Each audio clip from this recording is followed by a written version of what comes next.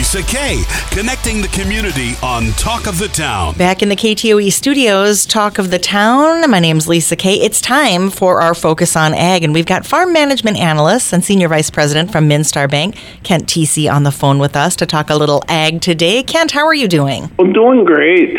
Just kind of like everybody else, waiting for spring to come, I think.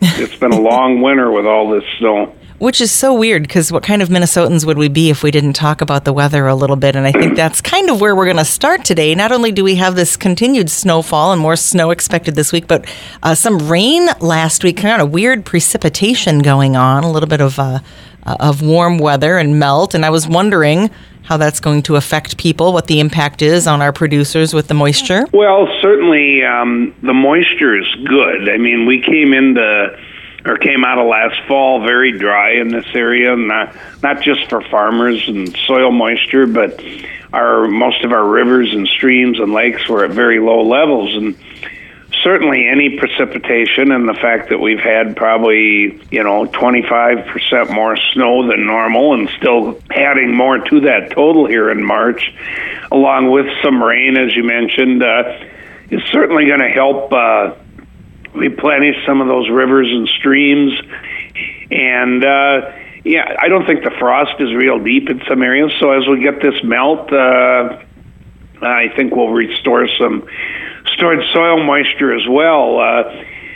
From a producer standpoint, if you're a livestock producer out there, March is typically a big time of the year. If you have some beef cows, you're doing some calving or other livestock, it becomes very messy around the yards to deal with livestock, loading, unloading, hauling feed in.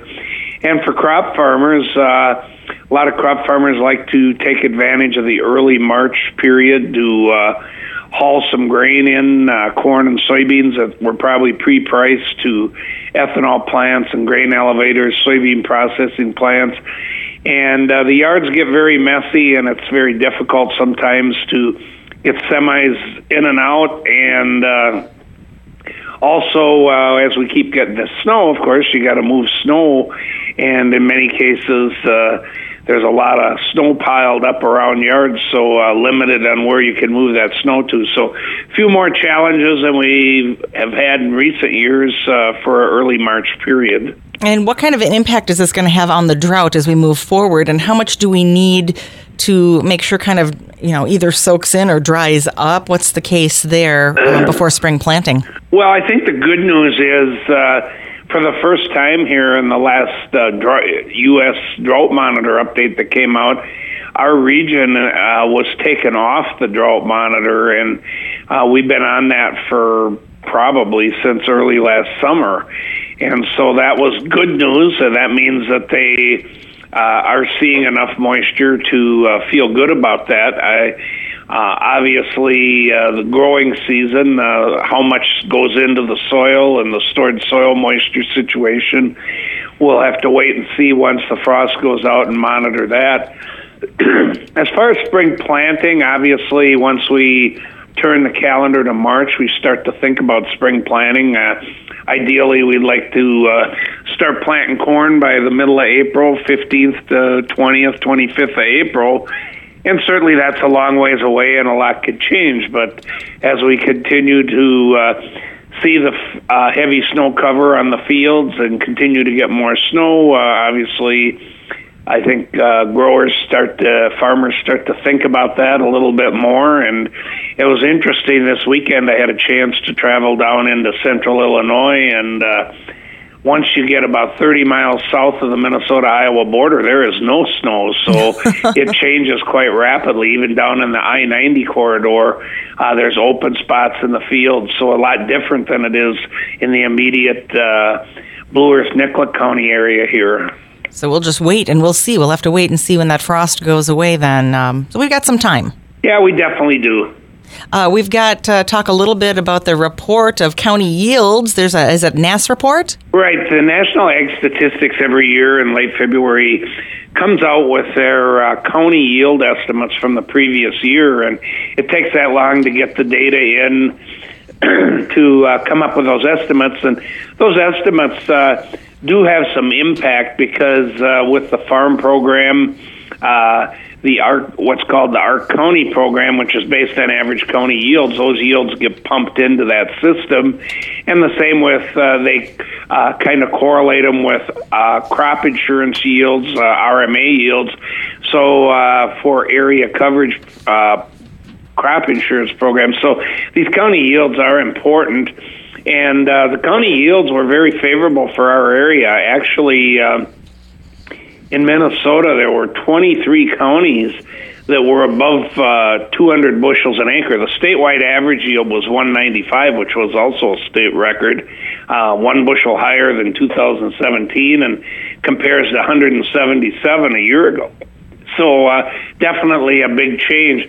But in our area, the highest yield in the state last year was 224.7 down in Martin County, just south of the Fairmont area. Then we had 221.5 in Dodge County.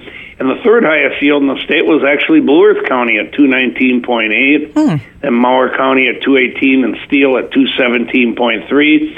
But several other area counties exceeded 210 bushels an acre, including Faribault, Freeborn, LeSueur, Rice, Waseca, and Watonwan in the area here. So very good yields. Now on the soybean side, Minnesota's average yield or statewide yield was 50 bushels an acre, but there were 15 counties that exceeded 60 bushels an acre. And the top yielding county was Steele County at 63, but Blue Earth County was second at 62.5. Others in the top 5, Martin County at 62.4. Winona 62.2, and Olmsted 62.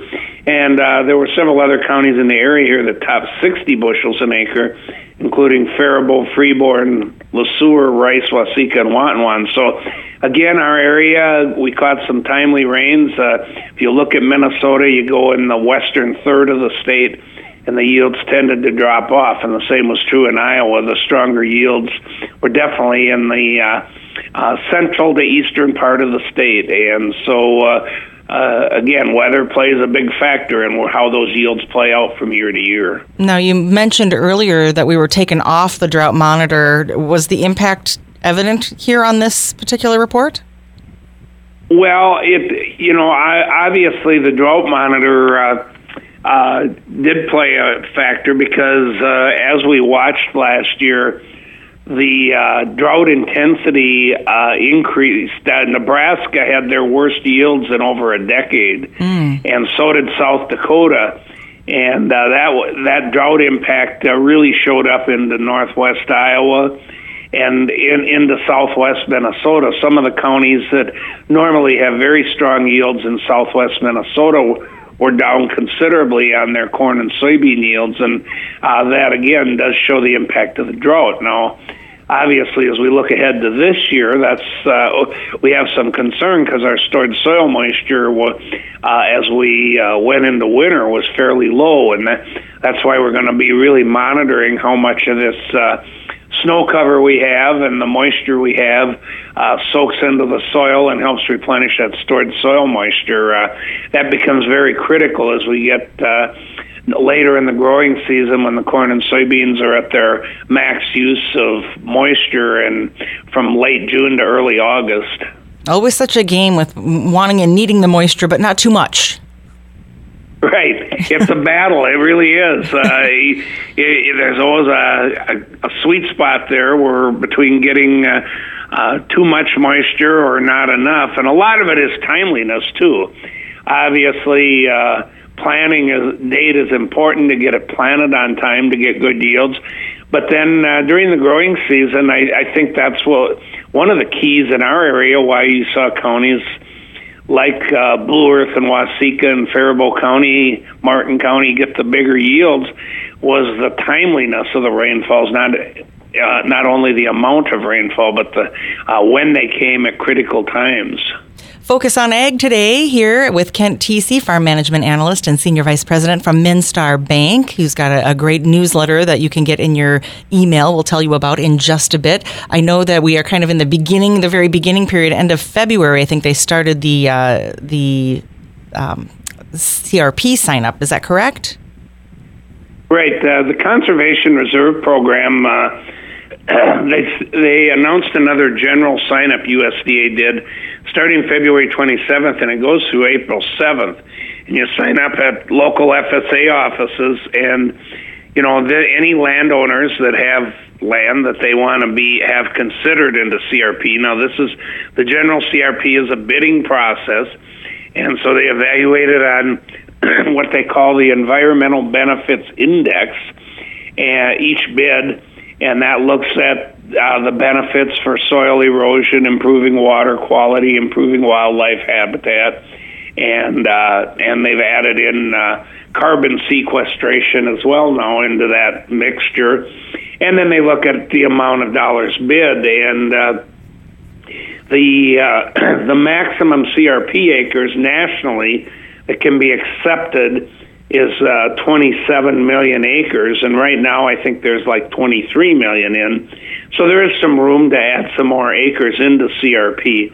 Now they also have a continuous CRP program, which allows landowners that got really sensitive land, like near rivers and streams and lakes, wetlands, you can enroll that at any time, and that's a non-competitive process. So there are opportunities. I guess if anyone's interested in CRP or looking at it, they should be contacting their local Farm Service Agency office or NRCS office. We're going to be doing a lot of talking about the next farm bill, but the CRP has some challenges for that bill that's coming up. Can you talk about those? Yeah, conservation is a big part of the farm bill every year, and CRP has been part of every farm bill since 1985, and they've kind of changed the numbers, maximum numbers over time, and right now, as I mentioned earlier, we're at 27 million. Now, some people would like to increase that, whereas other people feel that's pretty appropriate. And one of the big discussions, I think, with the Farm Bill is where does CRP fit into the whole mix of, addressing climate change through carbon sequestration. And some of the push, of course, we saw last year in the Inflation Reduction Act, there was some money for climate-smart agriculture. That was targeted more to the EQIP program, as it's called, Environmental Quality Incentives Program, and the Conservation Security Program. Now, what those programs are, they're more targeted to ongoing farming practices.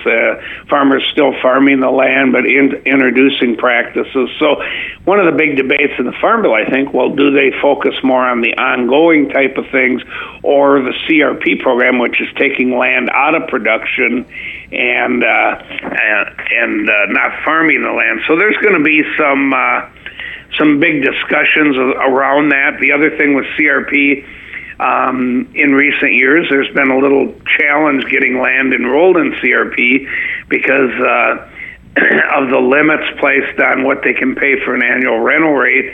And so there's going to be some discussions, I think, maybe of increasing those rental rates to try and get more land into CRP. So conservation and CRP specifically will be a big part of the current ongoing discussion around the next Farm Bill. Can you talk a little bit about the grassland CRP? I guess I wasn't even recognizing that this one was there. Well, grassland CRP is a rather newer initiative. Doesn't get a lot of play in states like Minnesota and Iowa, but in the plain states and some of the western states, basically it allows land to go into CRP under managed practices, but still allows some structured grazing of that land. And that's very popular out where they have a lot of beef cattle, beef cows that graze on rangeland and pastures. And the number of acres has really grown in that program in recent years. Used to be the general CRP probably had about 3/4 of the acres, and now it's down to about 40% of the acres, with the remaining acres split between continuous CRP and grassland CRP. Now, continuous CRP has been quite popular in Minnesota. Of course, that dovetails in with the CREP program and initiatives in Minnesota where they've targeted watersheds through using CREP with state initiatives as well as the federal CRP program. So the so-called RIM program in Minnesota, Reinvest in Minnesota. So that's one nice thing about CRP. They've been able to dovetail with some specialized state programs in states like Minnesota that have a lot of natural resources to protect. All right, Kent, I think the last topic we're going to tackle today is, of course, all of the deadlines that are approaching for crop insurance for this year. Yeah, and the big deadline date for farmers is March 15th.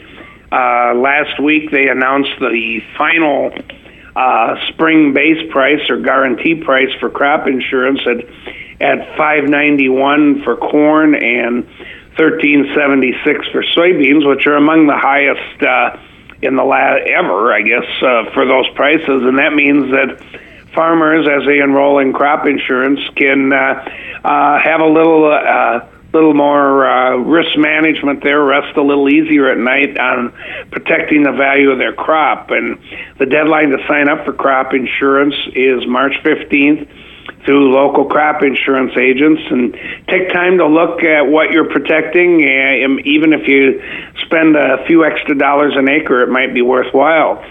March 15th is also the deadline to enroll in the 2023 farm program at Farm Service Agency offices, FSA offices, and you don't want to miss this. If you have to enroll every year to be eligible, and right now where prices are at, there's probably not a high likelihood of payments. But again, these prices are determined at the end of this year into 2024, and things can change. So again, it doesn't cost anything, and it's kind of a free safety net to all crop farmers for corn and soybean producers to have a little extra protection out there. Okay, what do you think are the most important things to consider when making those decisions for insurance in 2023?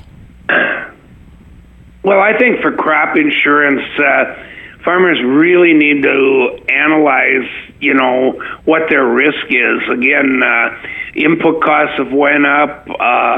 It's a revenue protection crop insurance, which most farmers take, gives you protection against yield reductions from weather, but also protects you against severe price drops. And certainly to have that kind of protection, you're really protecting dollars per acre. And you can go up to 85% coverage with regular insurance, and there are some crop insurance options either through the federal program or through private options to go up to 90% coverage or higher. So, and then a lot of farmers also work with a crop insurance agent to add some hail coverage in case covering against losses specifically from hail, or also look at wind coverage for corn. We've had a lot of the so-called derecho storms with the high winds that have damaged corn. And so, again, there's a lot of different options out there. Best thing is sit down with a reputable insurance agent and go through all those various options and what's covered for the dollar investment you make. I know that on one of your recent Focus on Ag newsletters, you had some good website information for people to go to. But if people are looking to get that kind of information right in their inbox every time you put one out, you can go ahead and get signed up for Focus on Ag. Where do we do that? Right, I do send out a weekly Focus on Ag column at no cost via email. To get signed up, if you just send me an email at kent.tc@minstarbank.com, we'll add you to the list, or you can go just Google the Minstar Bank, go to the website, and you can get the information there. Kent Thiesse, thank you so much for Focus on Ag today. We're going to hope for perfect weather until the next time I talk to you, in whatever capacity that takes anybody that's listening. Perfect weather for you. Maybe by the time we talk in early April, we'll be talking about getting the planters ready to hit the field. I certainly hope so. We'll talk to you soon, Kent. Thank you.